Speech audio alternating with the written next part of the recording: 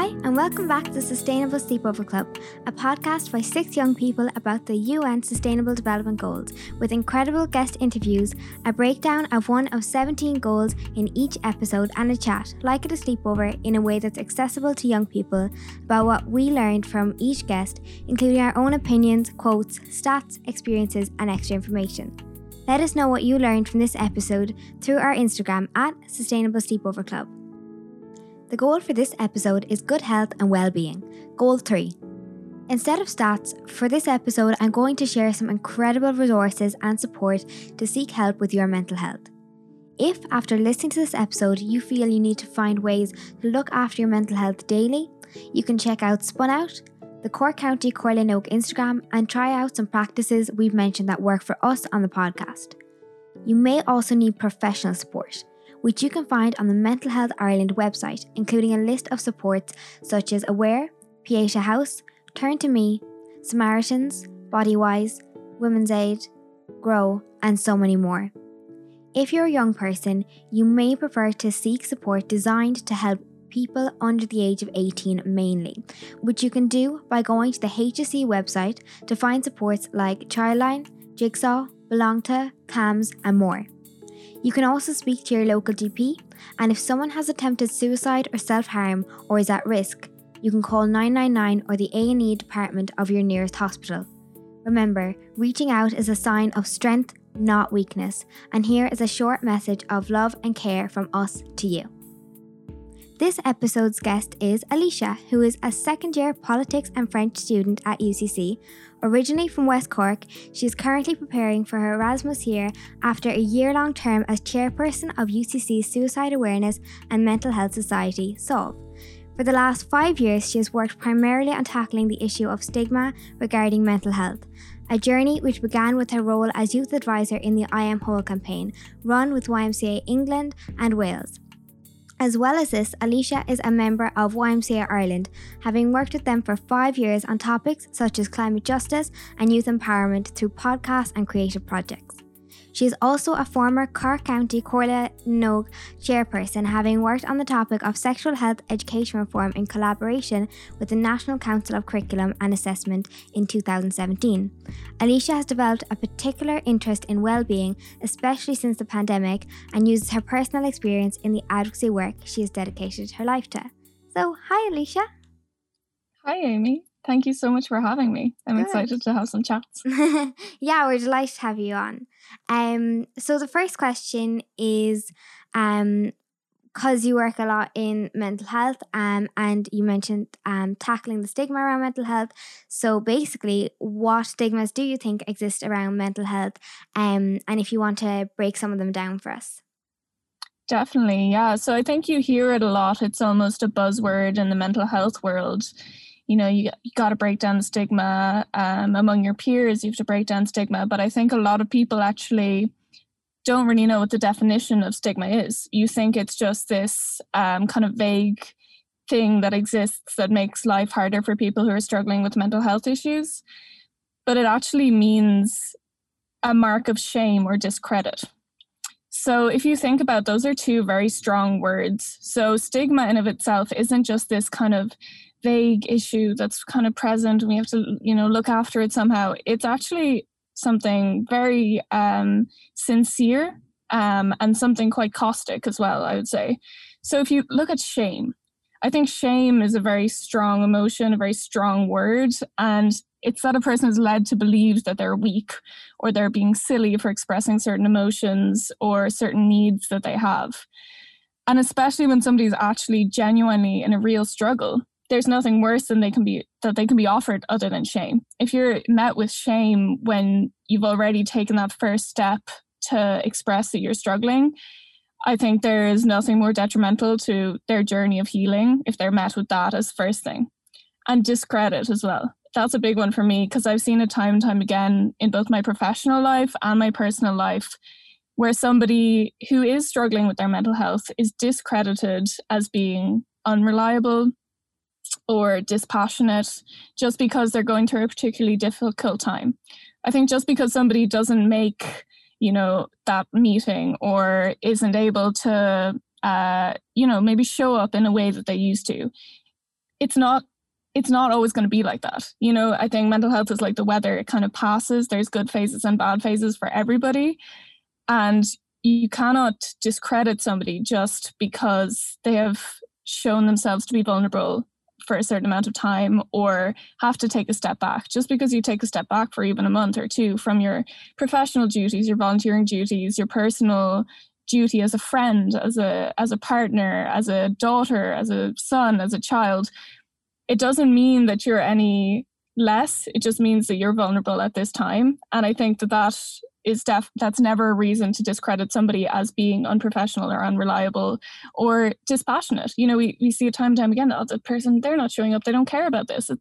They probably really do care. They probably really feel pretty sucky about not being able to make that meeting, but they needed to take that time for themselves and to really know what they needed in that time. So I think that those two things, discrediting and shaming, are so unhelpful in somebody's journey towards healing or towards getting over a certain mental health bump in the road. And this language is very powerful because I think it expresses a lot of people's experiences who have been met with this shame or discredit. So that's what stigma basically is. And you can see a little bit by what I just talked about there, why it's so important to break that down, because it's just so unhelpful and unnecessary and untrue. It should be speaking out about your mental health should be a call for support, for empathy, rather than exclusion and shaming. So I think it's really important that we are careful about the language we use, because often that can be a form of stigma. You hear time and time again people saying, I'm so OCD. But in reality, just because you like having a tidy room doesn't mean you're struggling to the same extent as somebody who actually struggles with OCD, which is a really serious disorder where it impacts your daily life in a very huge way. Or somebody says, oh, she's such a psycho. You know, for all you know, the person you're talking about could have some serious mental health issues. And by shaming them that way, by using psycho as a derogatory term, it can be extremely harmful if somebody hears that, if somebody is met with that when they're going through something. So I think language is also a huge form of stigma. But yeah, that was a bit of a rant, but those stigmas certainly exist. And it's about being aware of them, that you can start making sure that in your own life that you're advocating for others by not stigmatizing them using your certain language or the way that you receive people who have reached out for help. Yeah, no, that's like that's a really good way of like kind of breaking down the stigmas by actually defining, well, what is stigma? Because yeah, you always hear, you know, as you said, like the words sometimes, like especially on Instagram and different social medias, you're kind of told what to think, and these words are included and not kind of how to think and what that actually means. So I think that was a really, really good way to break it down. And you mentioned as well that you use your personal experience in your advocacy work. So if you feel comfortable, can you tell us a bit about those experiences or what you draw on? Of course, yeah. So I think another thing when it comes to stigma is if you talk about your own personal experiences, which I've started doing kind of recently enough, you're also showing to somebody else that it's okay not to be okay. So I think that kind of often is the first step, that by opening up about your own experiences, that can be cathartic for yourself. But it also says to somebody else, you know, I've gone through this. If you've gone through something similar, I'm going to understand you. And that's not saying, oh, it's great to have mental health issues. It's awful. It sucks.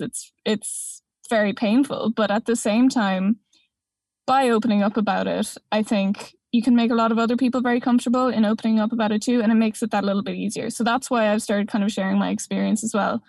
So I suppose my experience of negative mental health started when I started college, because for the first time I was out in the world, I was on my own, despite having a lot of supports. You know, I have a great relationship with my parents, I have great friends, I had a lot of people around me who really loved me and took care of me. But a lot was changing and I didn't really know how to deal with that. And it kind of forced me to face my issues head on for the first time in my life. I think sometimes when you're in school, you can get in this run of just day in, day out. You get up in the morning, go to school, and you come home, and, you know, and I think that in that way, when there's this disruption of going to college, or even when the pandemic hit and things change in a very sudden way, we can just tense up and go, what the hell is going on? It's like you're waking up out of a dream almost, and you're just like, whoa, things are pretty rough right now. So I suppose that was like my first real dip, and it made me face a lot of things within myself. So I started seeing a counselor for the first time, which was really helpful, but also a really difficult thing for me to do. I think as somebody who I have a lot of pride in me. I was like, I'm fine, I can deal with this. I have all the tools, I've so much support. But at the same time, I think when it comes to these things, it is really important as well to seek professional help when you feel you need it. And that's not a sign of weakness. In fact, it's a sign of strength, of saying like, you know what, I have some stuff that I want to go through, and I'm going to go through them with somebody. So that was, I suppose, the first time I had like a real bad dip in my mental health, in a way that I'd experienced things that I hadn't really seen in myself before. I had a panic attack for the first time. It was very unpleasant. And I've had similar dips from time to time, basically since then. But that being said, I think it was only through that experience that I can understand why this mental health work is so important. I had been involved in mental health work before, but I don't think I understood the gravity of how important it was until I went through something myself that really kind of shook me awake and said, there's a lot of people who are having a really tough time right now, and I'm just one of them, and I have a lot of support, and it's still hard. So I think it made me think of all the people who don't have that support in the same way, or maybe have a difficult relationship with their parents, or don't understand their issues in a very clear way, and that they needed more than me almost. If I needed it so much, imagine what these people need. So I really took that time to kind of reflect on the mental health work I was doing, and I saw the gravity for the first time of how important it really is, because mental health affects everybody. Nobody has, when I say mental health, I mean bad mental health or good mental health affects everybody, or neutral mental health affects everybody. We all have it. It's the same as physical health. It's something you have to maintain. It's something you have to look after. It's something that can be kind of scary sometimes. Same way when you get sick and you feel like a child, you're like, oh, I'm so unwell. It's the same if you're feeling mentally unwell. And I think when you realize that, you realize that how important the work is, that everybody is going to be affected by bad mental health at some point in their life, whether it be by a disruption or by a realization or whatever it is. And that by teaching people about these tools, by breaking down that stigma, that we can start as a collective to look after each other a little bit better and make sure that we're a little bit more cared for, a little bit more empathized for, than if we're met with this shame or discredit. Yeah, that's a really lovely way to put it. And I think, that kind of like disruption is often kind of how people, I suppose, can view their own problem, in a clearer way, like you were saying, whether it be the pandemic or, college or whatever. Because I know, like, even with kind of having kind of an eating disordered eating, kind of like in school, you just go through the routine of, you manage and when, and, there's kind of like just that routine of it and you can keep going. But like when you're in a, like just at home all the time and you're just that shock to the system, something has to change, So I think that was like a good way to frame it. And also about how like with Corla, even last year we were working like at the moment on mental health and stress, and it took me nearly that whole like time with Corla to realize that everyone had, not even realize, but really kind of work it into my life that everyone has a mental health. It just may not be rock bottom at the moment or whatever, and hopefully it won't, but that's through sustaining it, and everyone has a mental health to look after. And I don't think like before that we hadn't been taught that. So that's really, really important. And actually in talking about Corla, something we haven't particularly gotten into on the podcast, but we have discussed as a group, is sexual health education reform. So what, in your opinion, is wrong with RSE, which is relationships and sexual education, in Ireland, and why does it matter? Yeah, so when I was in school, I definitely didn't receive a comprehensive sexual education. It was very heteronormative. It was very almost reductive. It was just like, oh, don't have sex, you won't get pregnant. And I was like, okay, I mean, that's kind of unrealistic, first of all. And also, sexual health is incredibly complex. There's a lot to it, which means that it has to be done in a comprehensive way. And that's something that I only realized when I, through Corla, that I actually got sexual health training as such. We had a few sessions with the Sexual Health Centre in Cork. And the things that I learned that were so important for me to know, for me to tell my friends, that I wouldn't have known otherwise, was shocking to me. Some basic fundamentals of pregnancy prevention, STI prevention, where to go to get an STI check. These are not the things that we're taught in school, and those are the important things to know. But that being said, those are even just the basics. Those are the health, the literal clinical, medical side of it. And that doesn't even begin to bring in the question of relationships. Relationships are so important in our mental health, our development, who we are as people. And to say like, oh, when a man and a woman, like, no, it's so much more complicated than that. It could be a, oh, are we together person? It could be a partner. It can be exploring your sexuality. Like relationships are a lot of things, and you can't have a relationship in a vacuum. There's a lot to it that I think is just completely disregarded, and not uniform enough across the board. If you have a random teacher flipping through the book and throwing a few things out at you, but you need someone who's well trained, understands the topic, can answer those difficult questions. And even if there's a few giggles at the back of the classroom, sure, what harm? Like, at the end of the day, you're still going to giggle about sex when you're in school, and that's fair enough as well. But I think you do need that somebody who really knows what they're talking about to talk about these issues, because then you can ask those kind of trickier questions even after the class. And make sure that you have the answers so you're fully equipped. And when it comes to mental health, it's no different. Mental health and sexual health are inextricably linked. You can't talk about consent without talking about mental health. You can't talk about your sexual well-being without talking about your mental health. There's a lot. It's a very complex issue, and there are a lot of basics that are completely overlooked in the education system, which I think can have an incredibly detrimental effect to young people's mental health as well. That there's a lot of things that could be avoided, a lot of difficult situations or difficult conversations or even life-changing situations. A teenage pregnancy is no joke, and that's going to affect your mental health for your entire life. It's going to be something that sits with you. And those are the things that aren't talked about, which I think is a real shame. I think it's a discredit to our young people, because you can't have sexual health without mental health. They're one and the same, and that's something that was completely overlooked. Even the clinical basics weren't looked at. How can we even begin to look at relationships? So I think that there's definitely still a lot of work to be done, but I do hope it's getting better. I feel old now. My God, I'm only 21. But, it's been a few years since I've been in school. So hopefully it is getting better as these things become more transparent as a result of the advocacy that, everyone in this meeting is engaged with. Yeah.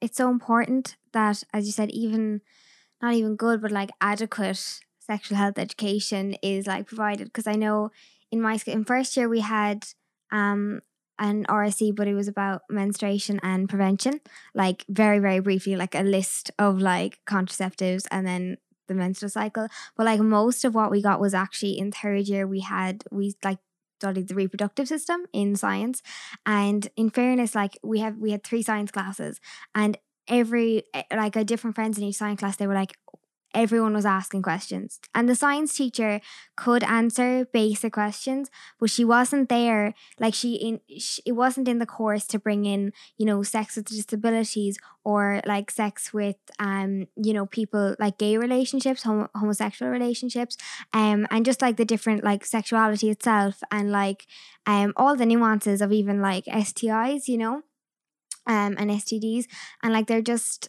it's only the basics, and that's not what the science teacher is there for, you know. So yeah, again, it all comes through advocacy, so hopefully it continues to improve. So can you explain your course a little bit at UCC, politics and French, and why you're studying them? Yeah, definitely. So I suppose what I'm studying does vaguely link in with my advocacy work, but not super directly. So I'm studying politics and French as part of an Arts International degree. So that's why I'm going on Erasmus in a few weeks. It's very exciting, very scary. It's all coming up.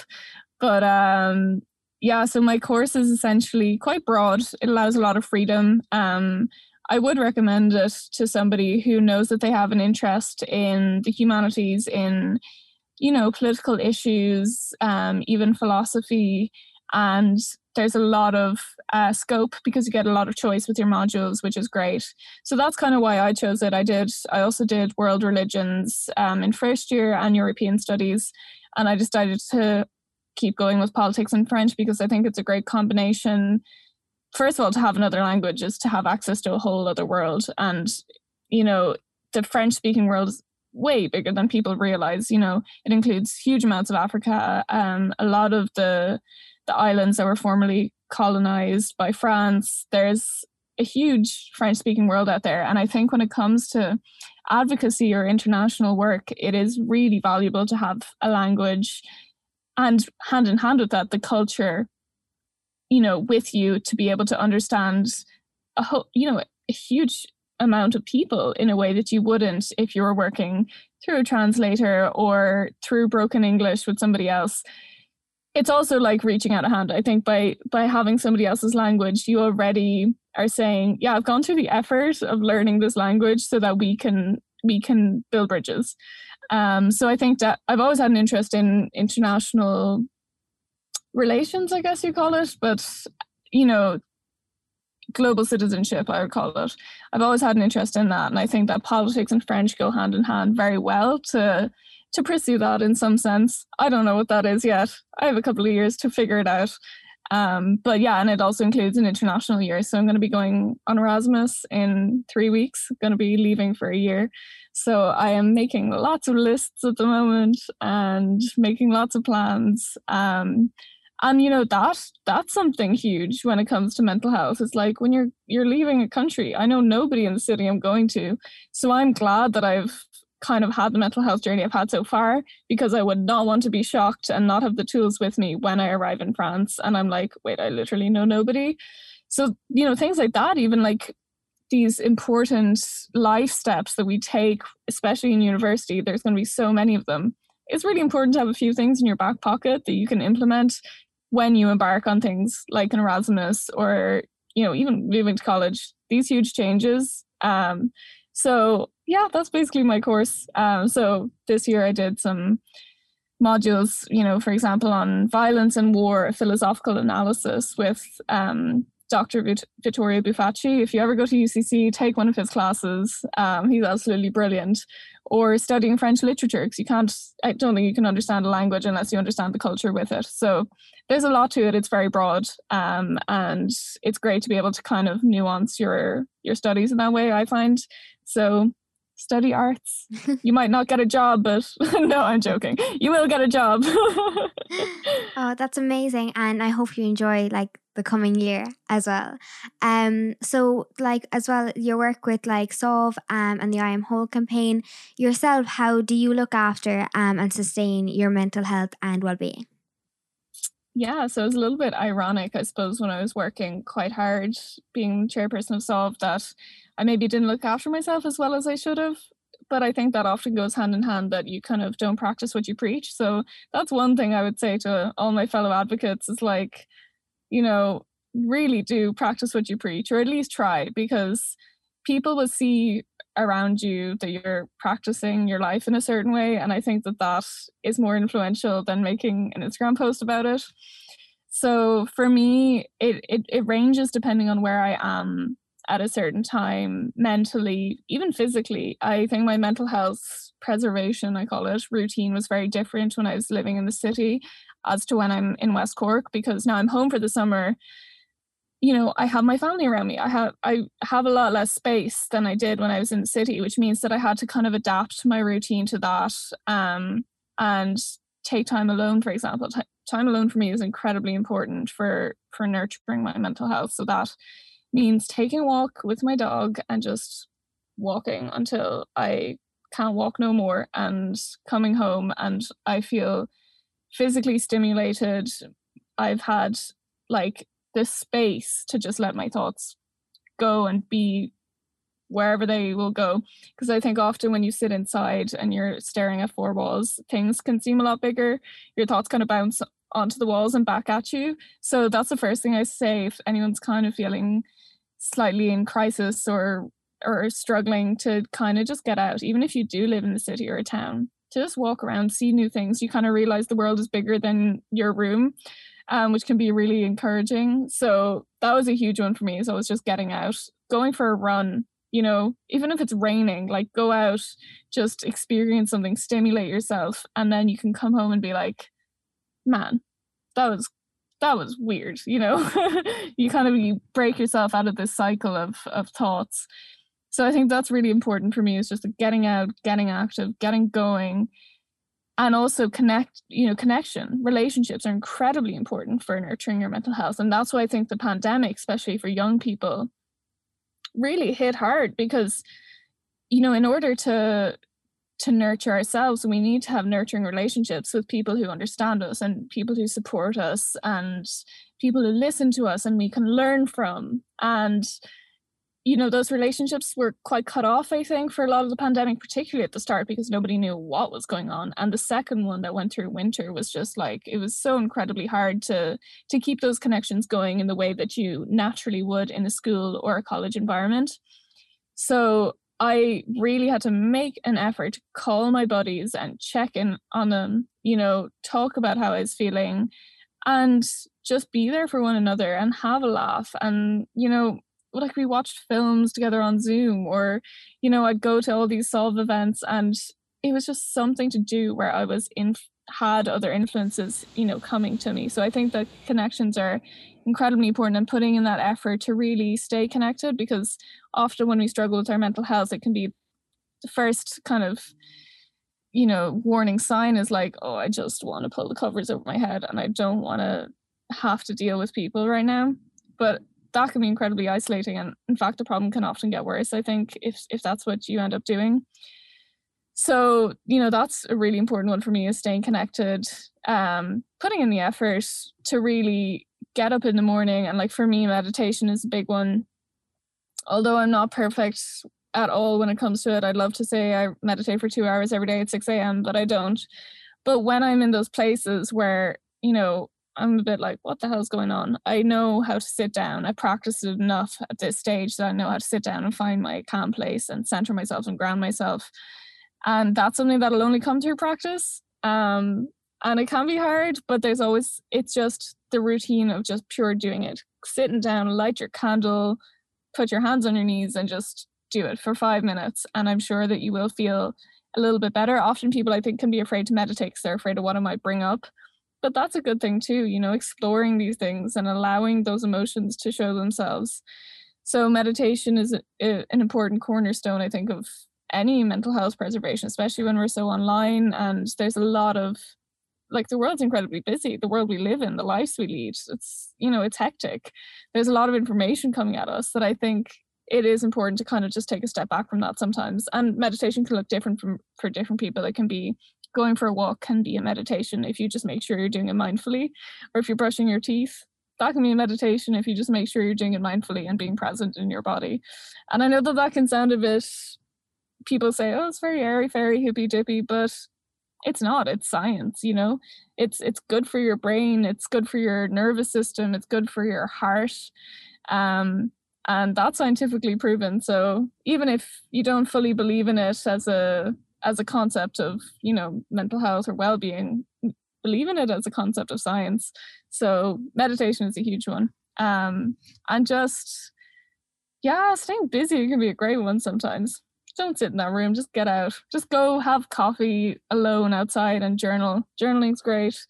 And get moving, get going, and ask for help when you need it. That's my mental health well-being routine. I think that's a great way to end. So everyone get active, nurture your relationships, journal, meditate, and just, seek help as well if you need it is an important one that you mentioned as well. I think that was a great conversation. And I hope everyone else is like, anyone listening as well, looks after mental health and is a reminder, because you can still forget, like you can still, get lost in whatever work it is you're doing. So just to kind of take a minute to analyze, are you looking after your mental health? I think this episode is a great reminder. So thank you so much for coming on, Aleesha. We loved having you. Thanks so much for having me, guys. And what a laugh. Bye.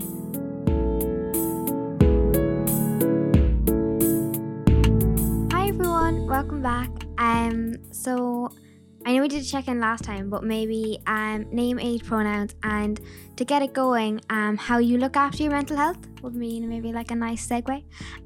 So Gabby, do you want to go first? Sure. Hi, I'm Gabby. I'm 17. I use she, her pronouns. And oh, damn, that is quite the question. Let me think.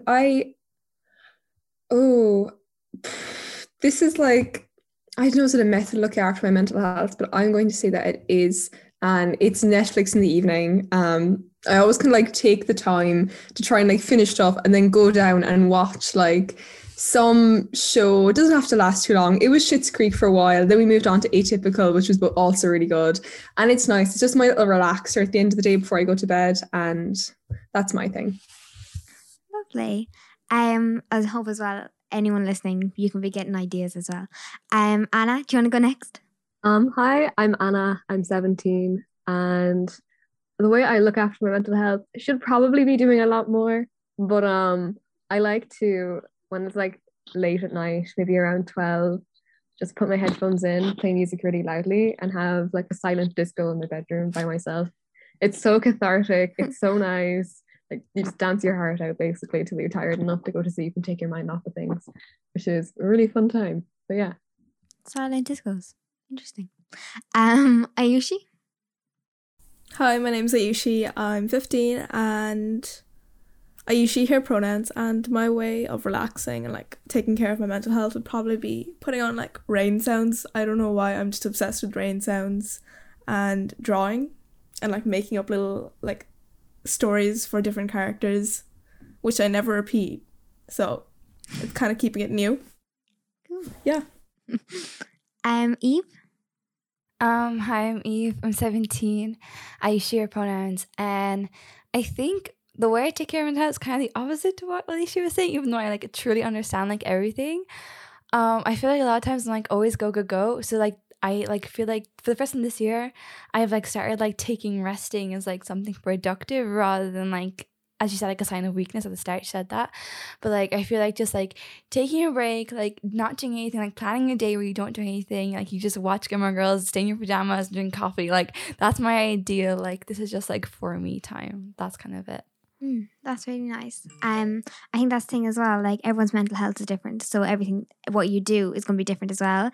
I think for me, Amy, she, her pronouns, I'm 16, and I think like for me, like you were kind of saying, there's like a balance between like a lot of the time like exercise or whatever like does make me feel like good and better, but I feel like for a long time it didn't, like it was like a punishment and I had to like kind of take a step back from that, and now it's something that I enjoy and doesn't have an end goal or anything like that.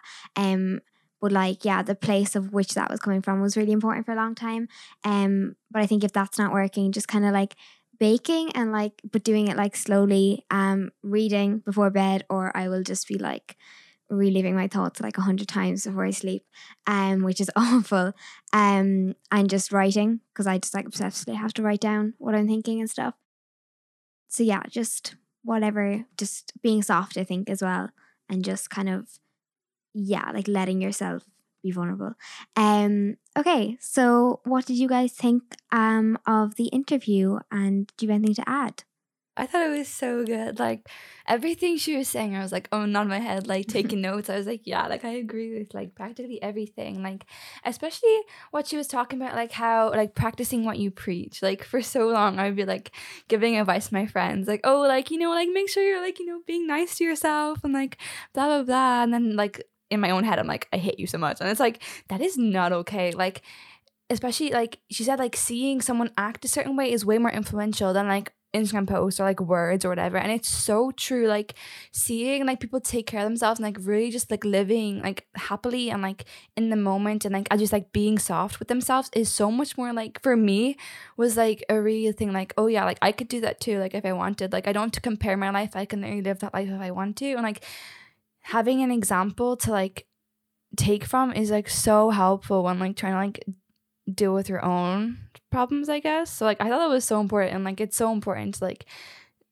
do what you say to others and like, you know, like make sure that you're looking after yourself too while like taking on a big responsibility of like helping everyone else. Like that was so important. No, that's so true, because even then, like when I have friends who give me advice and things, I'm like, will I really take this advice? Like, I know for a fact that you do not do this. So why are you telling me to do this, you know? And I'm guilty of it too, you know? Go drink water, stay hydrated, go on long walks without your phone. Like, I'm so guilty of all of those things, like advising people to do things. And I'm so hypocritical in that way. But yeah, it really does mean a lot more when it seems more sincere. Because sure, like you do care. If you're giving people advice like this, obviously you care about them enough to think about them and want them to do well for themselves. But it's not quite sincere when you don't do that for your own self. And so, yeah, even like living by example, that's the best way to live, definitely. Your words can seem so empty, but actions, they definitely speak loud enough.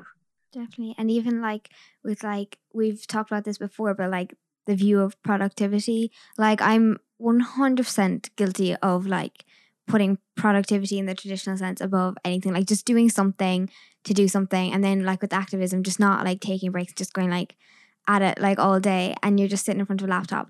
And I'm like completely guilty of that. But for me, that was like something that I'm continuously trying to practice, but also just change your actual mindset of.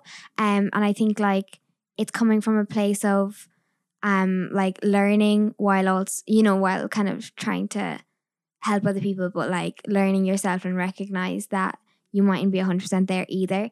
And just again that we sometimes forget to remind our mental health and kind of step back into it.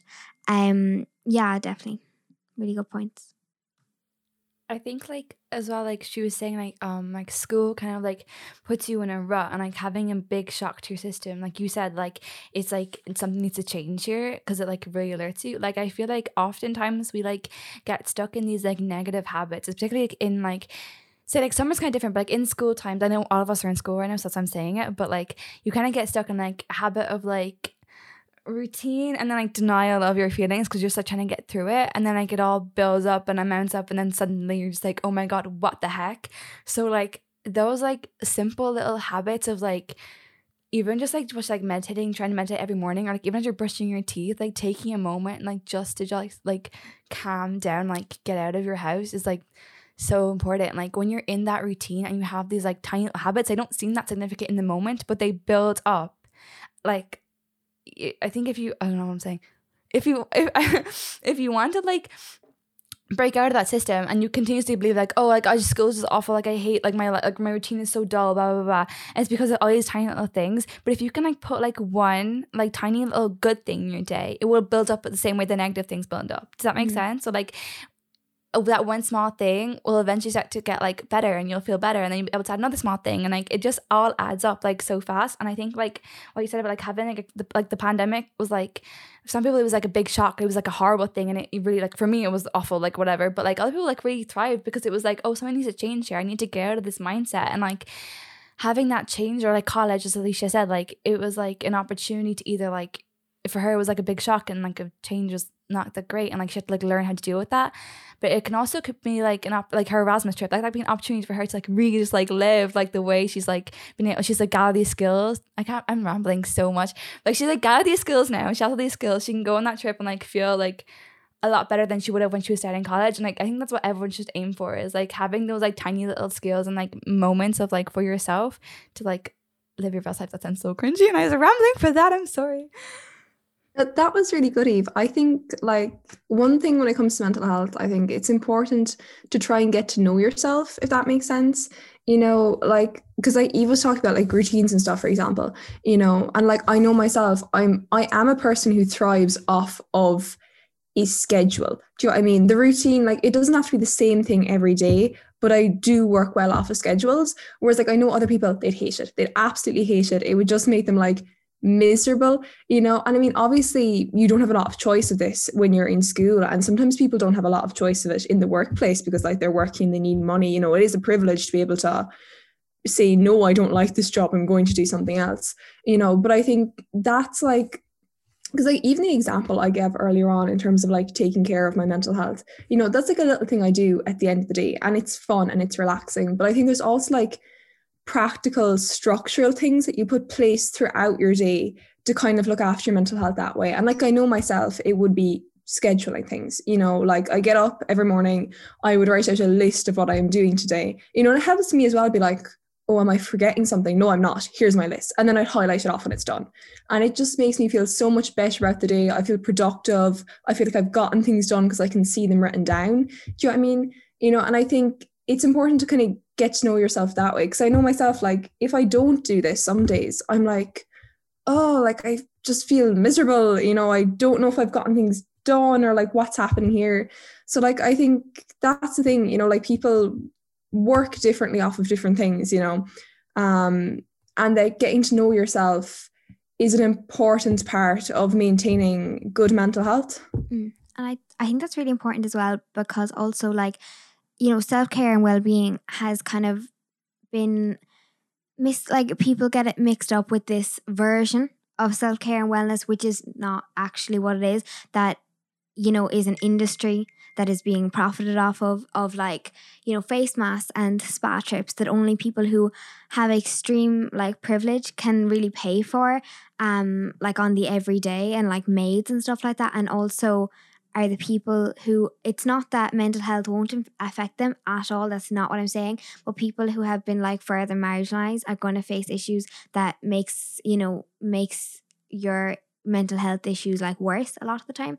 And I think like mixing self-care up with that whole like cloud of messy money is like it's something that we've been led to believe, but it's wrong. And I think what you were saying about like actual daily structures are so much more important. And it's kind of like Eve was saying about like how you talk to yourself, how you value yourself. It's about like, I know that I love, and this is again just something that is just there for me, but that I've taken advantage of, is that I can walk to school because it's really close. And walking to school, like those few minutes where you've just like tried to get out the door, and then you're not just like driven in a car, and like, you know, like for me, I would just be like thinking all the time. So that's just like my minute before I get in the school door, or like I have to make lists of the whole day of if I'm making dinner, of like what to make, you know, the steps. Like it's more those everyday things. That's self-care, and being, again, like being soft, how you talk to yourself, that's self-care more than any face mask is going to be. Do you know what I mean? And that can be part of your self-care if it helps, but it doesn't have to be. I think that's important. I think that's really interesting, and it is something that you notice, like, as I suppose maybe the commercialization of like the self-care industry nearly at this point, you know. And I suppose like there's a lot of like, I suppose a lot of what you see on social media can be like, you know, take a bath, take the day off, light a candle, you know, lovely things to do if your mental health is in a stable place and you need to relax, I think. Do you know what I mean? You know, but if you've not been able to get out of bed for 3 days, or you spend every day just feeling like you're going through a fog, you need, and again, this is something that unfortunately mightn't be financially possible for some people, but you need to see a doctor.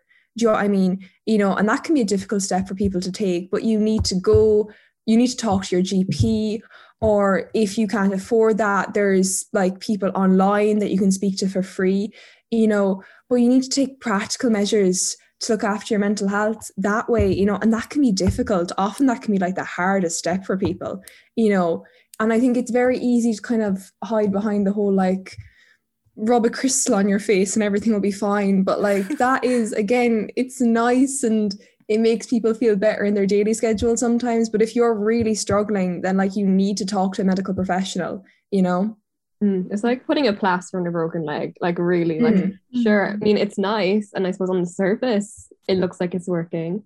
Maybe you can do it in tandem with proper like in-depth care, but I think that's the way you have to do it sometimes. And it's hard to admit that you need professional help. It's easier to buy a candle and get on with your life.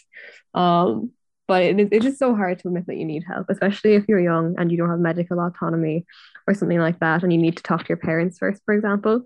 It can be really difficult, but there are options out there, I think. And like people have done good work in publicizing lists if you want to check them out.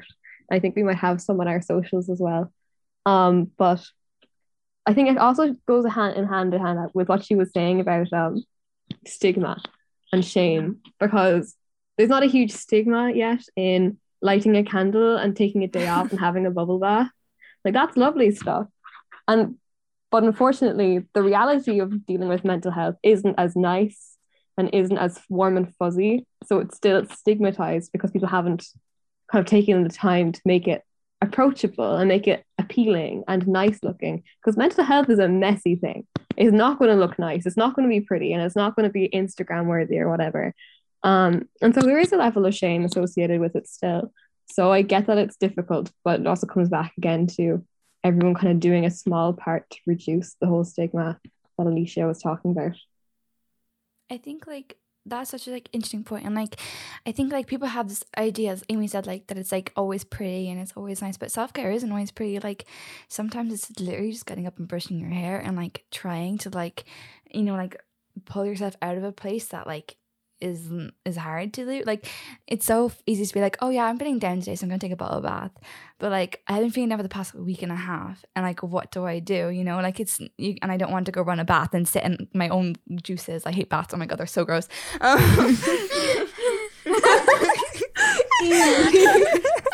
I'm sorry. No, but like self-care is hard. Like I made it put, in case anyone's wondering, there is a post on Corda's Instagram, like Crying to Corda, and I was making that post about like self-care and self-love and self-growth, and like I was really like trying to like think like what are ways that aren't just like, oh yeah, let's do a face mask. Like how can I like examine my life, and like how can I like help myself in those moments? And it's not like a super in-depth post, so don't like go off it, like it's not medical or anything, but like some days like you just have to be the person who can like pull yourself out of bed and like talk to yourself and be like, okay, you can do this, like get through this, make breakfast, you can go back to bed. But just like it's not always so nice and pretty, but the difference between it being that is how you talk to yourself in that moment. So in that moment, if you're like in your bed and you don't want to get up and you're like, oh my god, I hate you so much, why can't I get out of the bed, like you're such a lazy, like something, that's not going to help you. But if you say to yourself, okay, like calm down, you can do this, like take a moment, like take a breath, sit up, be nice, be calm. It's all in how you like talk to yourself and be yourself. And like as Gabby said, like it's so important, like if you really are struggling to like seek help, and like as Aleesha said and I said there, like sometimes seeking help is so hard and so difficult, but it's one of the bravest things you can do. Like there's a quote, like, you know, that book, it's like The Boy, the Horse, the Fox and the Mole. It's like an illustration book.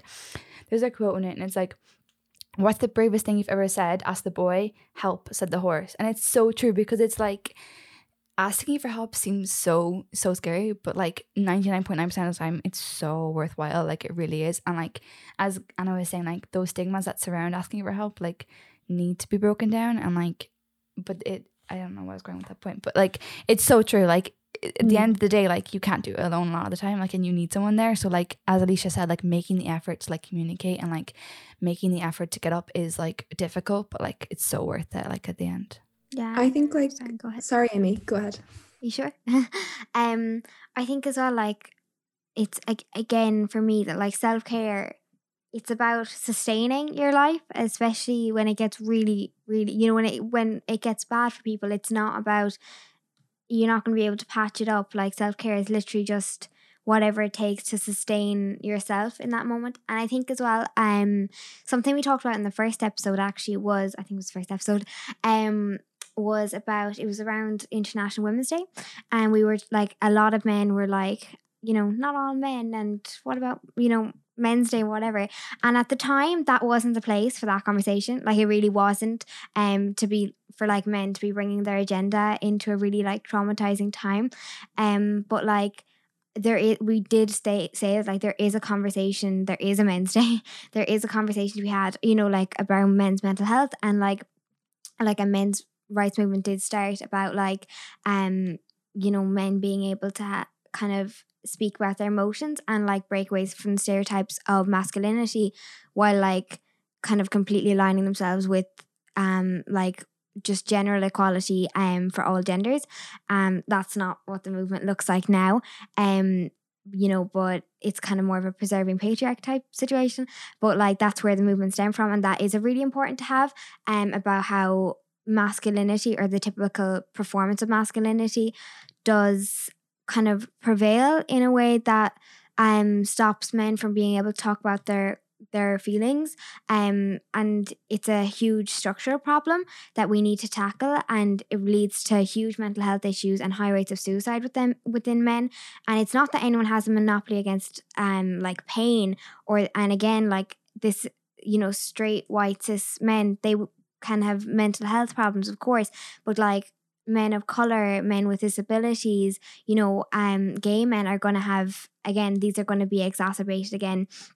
And I think it's the same system. Like, if men aren't taught to like how to deal or with express their emotions, it's the same system that like, and this doesn't like in any way kind of, you know, make up for violence, or like, you know, like kind of make an excuse for it, but it, you know, it does create like violence against women and sexual violence broadly as a like a product of patriarchy. And abusers and rapists, they're not like monsters in the shadows. They are men that women know, and again, not excusing that violence, but it does come from a system, and it harms men. And I think, again, like, men don't equal the patriarchy necessarily, but, you know, they should be like trying to break it down.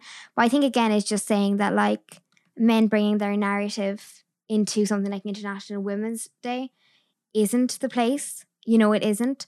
But there is a conversation to be had about how stereotypes and things do affect men. And yeah, I just think with mental health, it's a very big point. I think that kind of feeds into the stigma that like having mental health problems or like asking for help is weak. You know what I mean? Like, I think that's kind of the whole like basis of like obviously we all know like the men's suicide rates are higher because like that like typical idea of masculinity like kind of prevents someone from asking for help, and like, but that whole stigma of like asking for help is weak is just so wrong. Like it's one of the hardest and strongest thing you can do is ask for help and ask for guidance. So the whole stigma in general needs to be gone. Tomorrow, guys, let's do it. Let's go. 4 or 5 of us can do it. Break down stigma with Eve on the 7th of August. You're invited. Yeah, it's so true though. And I think like on top of stigma, I think one of the scary things for people about asking for help and looking for help is the fact that things are going to change if you do that. Well, hopefully things will change. Hopefully someone will acknowledge that, you know, okay, let's help you. And I think that can be scary for people, especially if you've been stuck in like a place for such a length of time. Change can nearly be the most terrifying thing. Do you know what I mean? You know, the idea. And I think in a way, like, and it's, you know, bettering your mental health isn't going to be fun. Do you know what I mean? It isn't the easy path to take. You know, I think you nearly have to look at, you know, having a mental illness like having a physical illness. If you broke your leg in the morning, you know, that's going to hurt. You're not going to enjoy it. You know, you're going to get a cast and then it's going to start healing. and then you're going to have to do physiotherapy on it. Do you know what I mean? You know, and I think kind of like improving your mental health, it's like the mental physiotherapy. Physiotherapy is not fun. Do you know what I mean? It's an hour of you sitting inside in a room, going through agony and going, why am I here? Sure, my leg is fine. It's grand, you know, but it's not fine. It's not grand. And it will make you stronger in the end of the day, you know? But I think that can be one of the scary things for people, is that something is going to change, you know. And when, like I said, when you've been in a certain place for so long, you know, you might want things to change, but you can also be scared of that change happening. I think that's like so true. Like I think a lot of the times when you're in a bad place, you almost don't realize it until you're out of it. And for a lot of the time, it can almost be a comfort place, like a comfort zone. Like staying in your room and like not going out and not talking to people can be like a comfort zone, you know what I mean? So like getting help is like, as you said, like so hard. I love the comparison to physiotherapy. Like mental physiotherapy is like recovery. Like it's so true. Like because you can almost like if you're doing something for so long, if you're in a place for so long, like it does become like almost like not a comfort necessarily, but like a safe space or something where you can just like cry by yourself or like whatever. Like I know for like whatever myself, but like in recovery, like that was not fun and that was not hard and that was not easy, and like a lot of time you just kind of like want to go back to like where you were, because it's denying it is way easier than facing it. Like it always is. Like denying it and putting it to the back of your mind, pretending everything's fine, pretending everything's good is so much better and easier in the moment. But in the long term, like it really affects you. So like choosing to get help is so difficult, and the actual journey will always be difficult. Like it's not going to be pretty and fun. Like there will be good moments, but there will also be hard moments and tough moments. But the end result is always worth it. Always. Like in everything. I never heard anyone say, oh yeah, I regret recovering from my mom. Do you know what I mean? Like, in sort of, or I regret getting help. I've never heard that before. So Definitely. I think that was like a really nice message to kind of go out on, and I couldn't agree more. Yeah, if anyone does have any final messages though, you can say them now. And if not, Gabby, do you want to lead us out? Sure do. Coolio. Okay, guys. Ahin. Wait, does anyone have any final messages actually? Can we start? No. Okay. I don't think I do either. We'll do the count out. Ahin, a do, a 3. Slán.